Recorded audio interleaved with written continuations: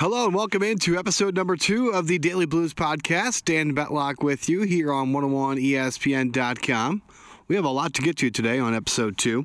The Blues called up Kostin today from the San Antonio Rampage. We'll get the breakdown from Jamie Rivers and Anthony Stalter, their reactions to Klim getting the call. Tony Luftman of the NHL Network joined Alex Ferrario on our pregame show last night. I'll play that entire interview with Alex and Tony from the NHL Network. Lots to get to around the NHL with Tony, so that's coming up as well. But let's get into that loss last night at the hands of the Arizona Coyotes, a 3-2 loss in the shootout. Nick Schmaltz and Connor Garland scored in the shootout. The Coyotes snapped the St. Louis Blues 7-game winning streak in that shootout victory. And I know one of the bigger storylines was the Blues blowing that third-period lead once again.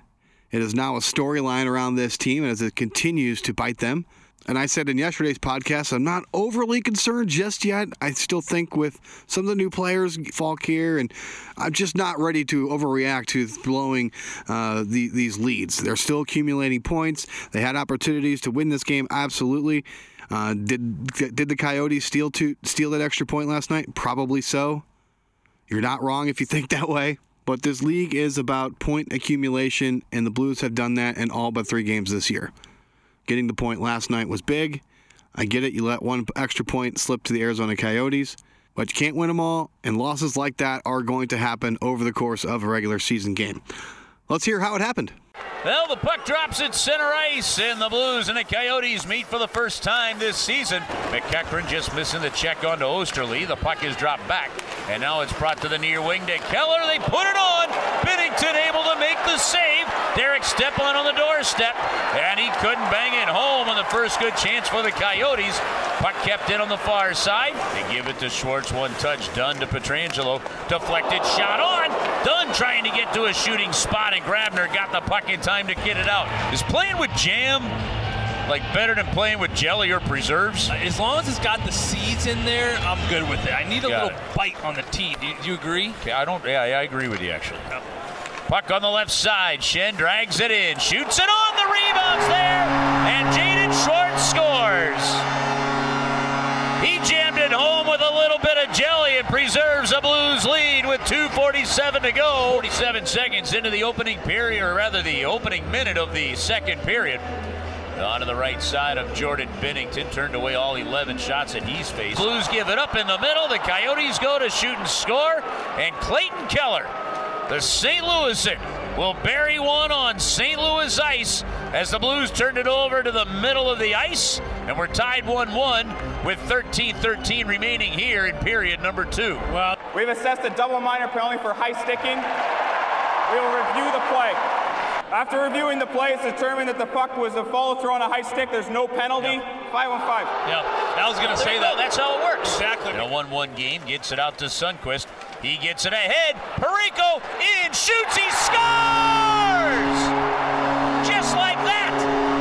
Colton Parayko has put the Blues on top, 2-1. So the puck drops on the third period. The Blues give chase in their own end as it's driven in by Arizona. From their own end, Coyotes right to left, 52 seconds on the power play. Kessel brings it in. They shoot and score.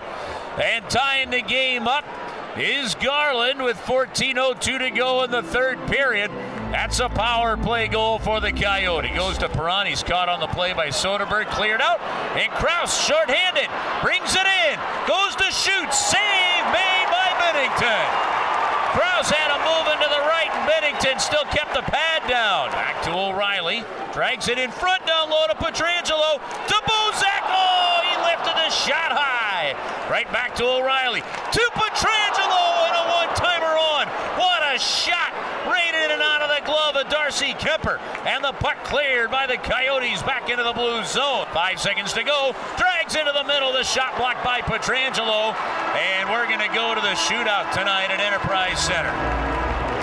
Second shootout of the season for the Blues. Third shootout of the season for the Coyotes. Blues are 0-1 in the shootout. The Coyotes are 2-0. Blues elect to shoot first, and Tyler Bozak is going to be the first shooter for the St. Louis Blues.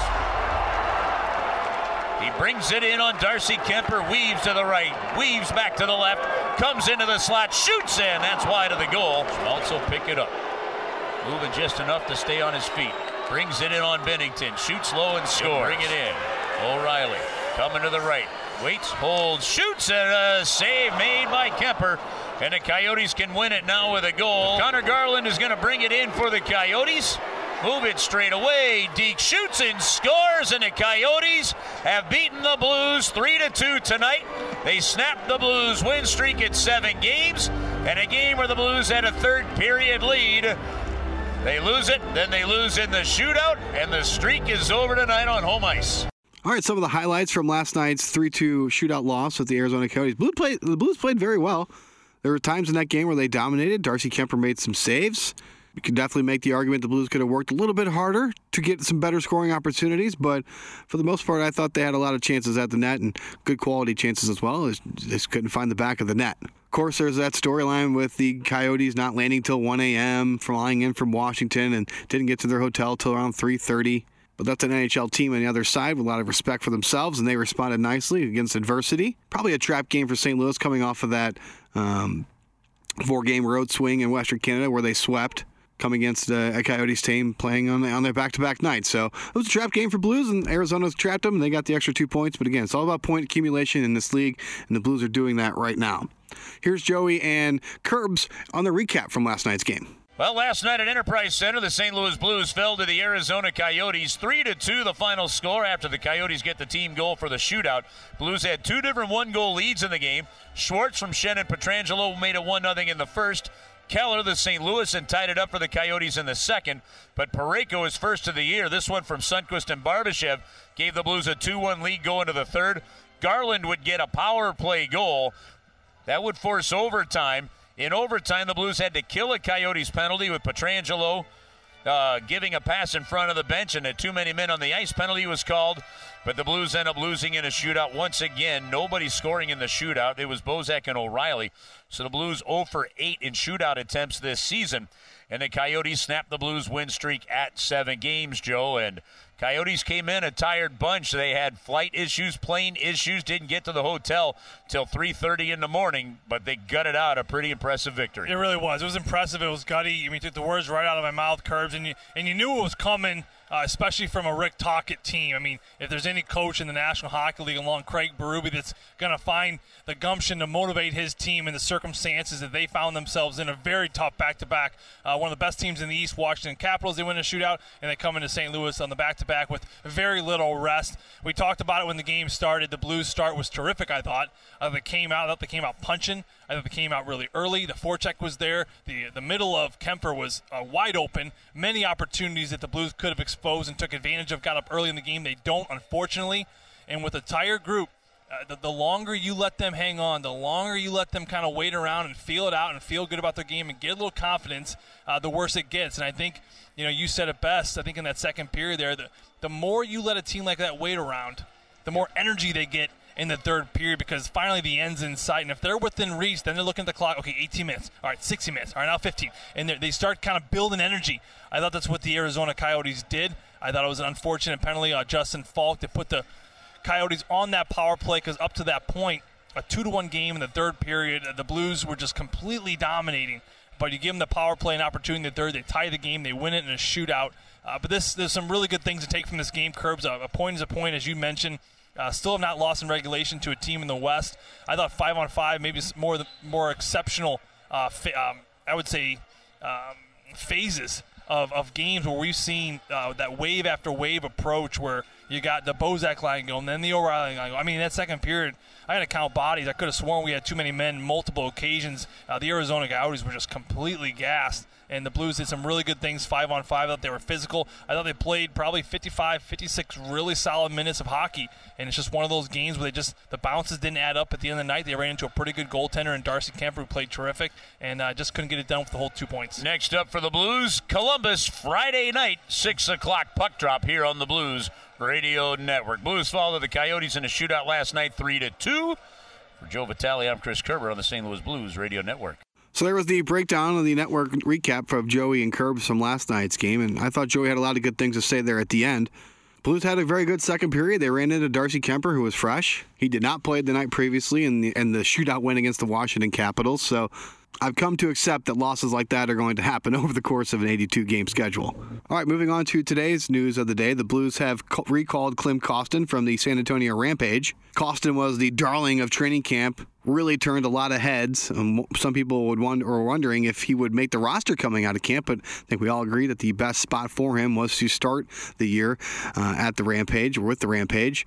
And, of course, injuries are going to happen throughout the course of the season, and he could get the call-up. And yet, now, here we are, November 13th. Blues are missing 2 of their top 6 forwards. Need some forward depth. Need some bodies to play. Only 12, 13 healthy forwards right now for the team. It makes sense to bring up Klim Kostin and what he's been doing. Jamie Rivers and Anthony Stalter had a chance to talk about that as that news broke during their show today. Here's Jamie Rivers and Anthony Stalter's breakdown of Klim Kostin getting the call. This just in. St. Louis Blues have announced Klim Kostin has been recalled from the San Antonio Rampage effective immediately. Yours truly, St. Louis Blues. Okay, so I don't think they said that. But I was trying to end it nicely. Jamie, we just had this huge discussion on Monday about not bringing up a young player. We had the discussion yesterday with Doug Armstrong about it. So what? Well, he did say that they would bring up a young player. In our interview, he said, we will be calling up a young guy because of the way the road trip is. San Antonio will be in Winnipeg this weekend, which is not ideal for a call-up for the Blues. It creates travel problems back and forth and trying to get a guy in for that. So what was all that extra bake talk, though? Well, let's not get carried away. And the fact that Klim Kostin is coming up here is exactly like we have predicted, that he would get a chance to put his toes in the pool at some point. And this is what that is. You know, Troy Brouwer and Jamie McGinn have 10-day PTOs. That's what Doug Armstrong has set the final day at, is 10 days. And he said that they would not play this weekend, and they'd wait 7 days before potentially signing one. So based on all that information, they're left with nobody in case of injury, or if something happens, or if somebody wakes up and they had a bad piece of chicken the night before, you're out to lunch on that one, or dinner, depends where you're at. Now, Klim Kostin coming up, you have to get this guy some reps. Couple reasons. One, you want to reward a young guy for the hard work that he's done, for the training camp and the preseason that he had. You don't want him to, as Doug alluded to, yes, you want him to overbake down there and be ready and seasoned and good to go. However, you don't want him to lose that motivation. And that goes back to a conversation we've had before about the communication factor. Well, I wonder if he feels slighted, this, that, the other. Well, they guarantee they've had talks along the way. Doug went down personally to watch San Antonio, said he played well. This is probably a little carrot. Hey, look, here you go. Good job. You're 20 years old. You're still headed back to San Antonio at the end of the day here. But we think you're on the right path. Come on up. Have a look at our locker room. Have a look at how Petro, O'Reilly, Schwartz, Shen, now Brouwer, McGinn, take a look at how guys do things. Then take that information, go back to the minors, and become an even better hockey player. That's what this is about. So this is not a call-up where you're going to be like, well, that's it. Klim Kostin's here for good. He's going on the top line with Shen and Schwartz. So what you were referring to on Monday was more of that long-term aspect. 100%. Okay. 100%. Gotcha. And right now I can tell you this. If Brouwer and McGinn were ready, there would not be a call-up right now. This is precautionary, and it's a little bit of a reward. And if this was a week later or 10 days later, it might be Kyrou and not Klim Kostin. It's all, circumstances. But I do think the kid needs it. Just a little taste. I remember that, you get sent down to the minors, you come up and you get a little nibble at that filet mignon, not the rawhide down in the minors. And you're like, wow, I like this. And holy crap, these guys really work hard. Look at Ryan O'Reilly. I need to be doing this. If that's who I want to be, I need to be doing this. And that's how you create that culture that the Blues have now put in place. And he gets used to Craig Berube, gets to go through some practices, some video, some other stuff, skills work maybe with Steve Ott or with Sean Farrell. This is a win-win for the Blues. I was under the impression they wouldn't call up any young player for any amount of time, but it makes sense. Well, this is a quick hit, right? It's a quick one and done. Like you said, it's a carrot. Hey, you're doing a nice job down here in the minors. We've got an opportunity to bring you up. Schedule makes sense. Timing makes sense. You are going to go back down. So I think we all need to manage the expectations here with Klim Kostin coming up. But nevertheless, it does make sense to bring him up for a short period. A lot of good points brought up at the end there with Jamie Rivers talking about Klim getting a chance to, get into a game kind of set up with Craig Berube, his coaching style, like Steve Ott, all the other coaching staff, and getting with the video coaches and stuff like that. So Klim going to get his first taste. Whether he'll play remains to be seen, but with the kind of lack of bodies, I would imagine he's going to address this weekend. So stay tuned. We'll keep you updated throughout the course of the week here on 101 ESPN. Of course, all your Blues coverage right here on 101ESPN.com and throughout the day on 101.1 on your FM dial. And with the Kostin news, it's a nice segue into our Rampage Report. Play-by-play voice of the San Antonio Rampage sent us in about a minute and a half clip of kind of giving us an update of what's going on with the Rampage. So here's Brian McCormick with the Rampage Report. San Antonio Rampage! Hello, friends, and welcome to the Rampage Report, taking a look down the farm with the Blues AHL affiliate. It was rise and shine for the San Antonio Rampage on Tuesday morning as they hit the ice for a 10:30 a.m. puck drop against the Colorado Eagles.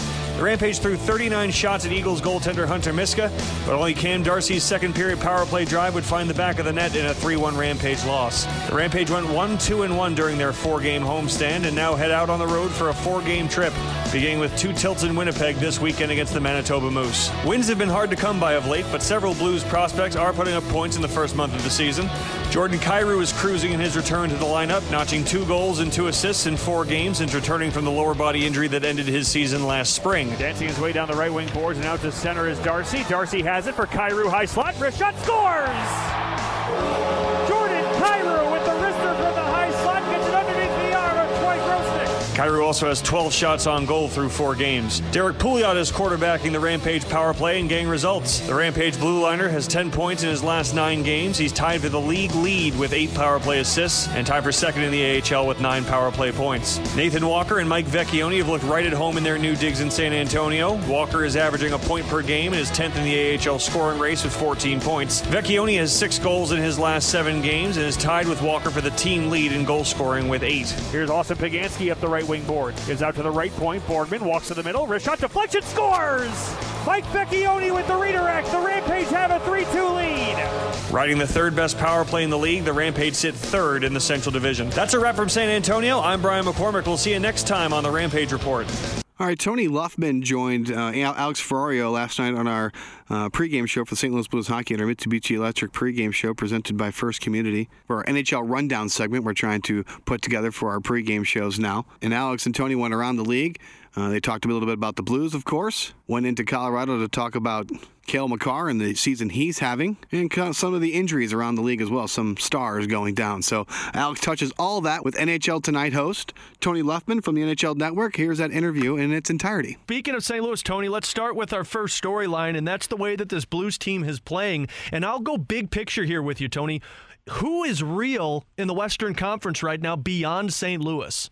Well, I just want to begin by saying I apologize publicly to all of St. Louis. I thought there was no way, starting in last January, that your team would win the Stanley Cup. Even when Scott Stevens said he thought they had a chance in January, mind you, in January.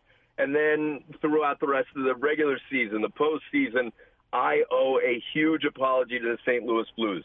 So I want to begin by saying that. I want to follow that up by saying I don't know that they'll ever lose again. I'm never betting against the St. Louis Blues. I think they are for real. There is something to that confidence, that swagger that comes from a deep playoff run, and that leads me to my next point. The Vegas Golden Knights are for real. You look at what they've been able to accomplish.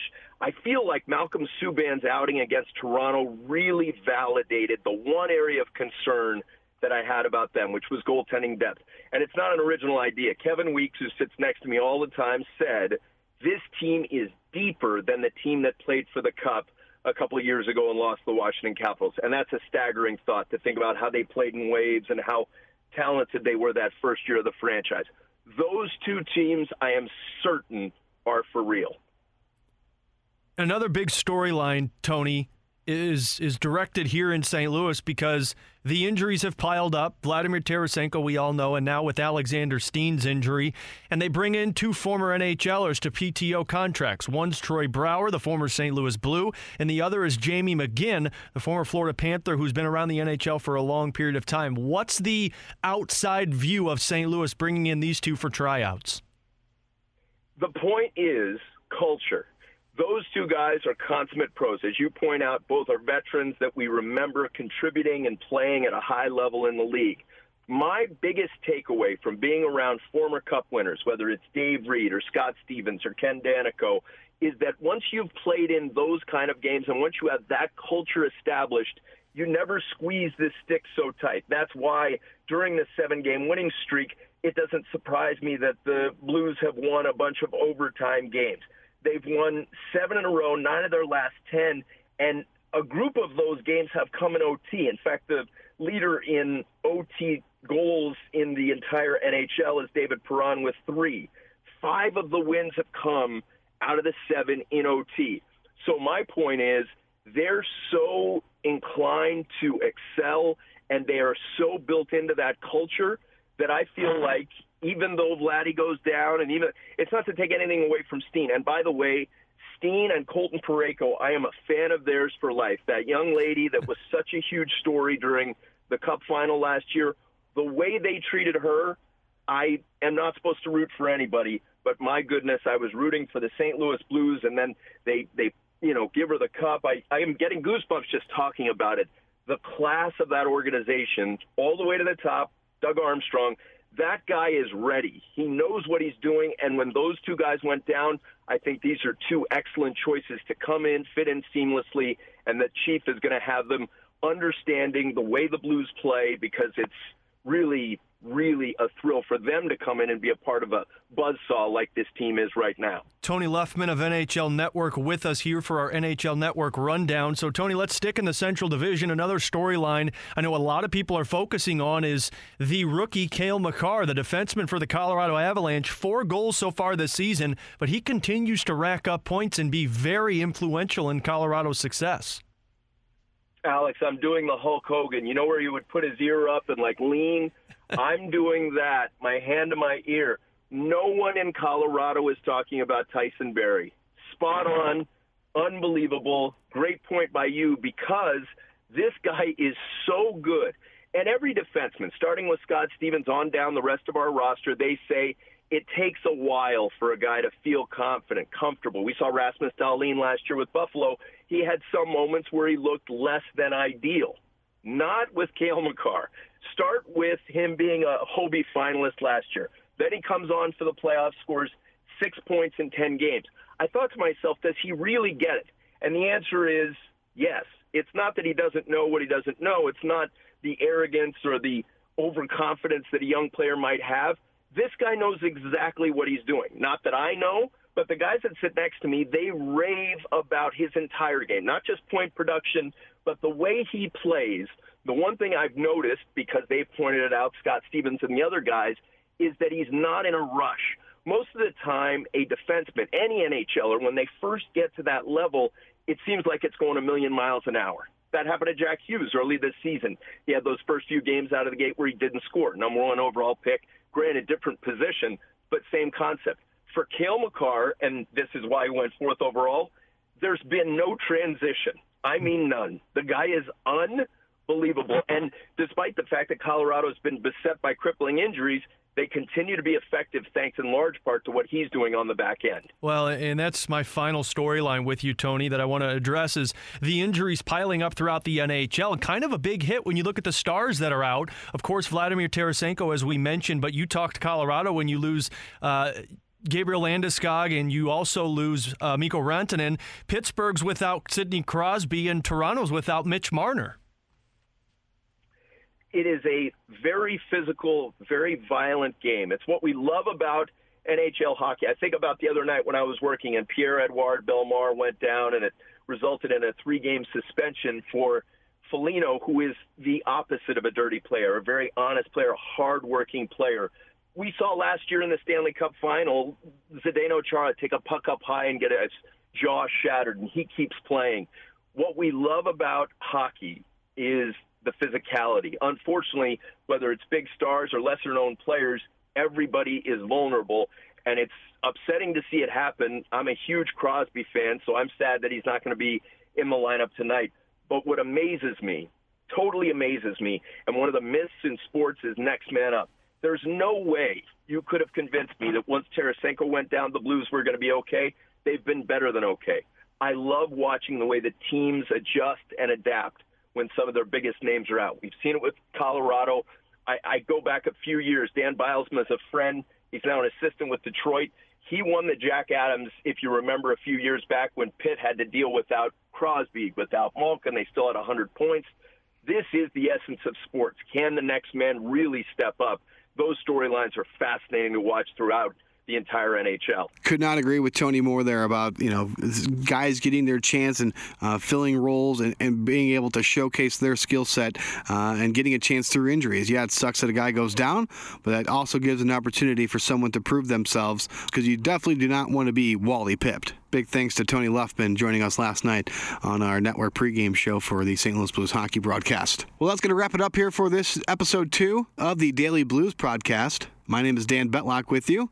Thanks for joining us. We'll be back tomorrow with Blues coverage. Blues are off until Friday when they travel to Columbus to take on the Blue Jackets. Until then, remember, folks, go see a ball game often. Follow your local teams. It really is fun for the entire family. I'm Dan Betlock signing off on the Daily Blues podcast.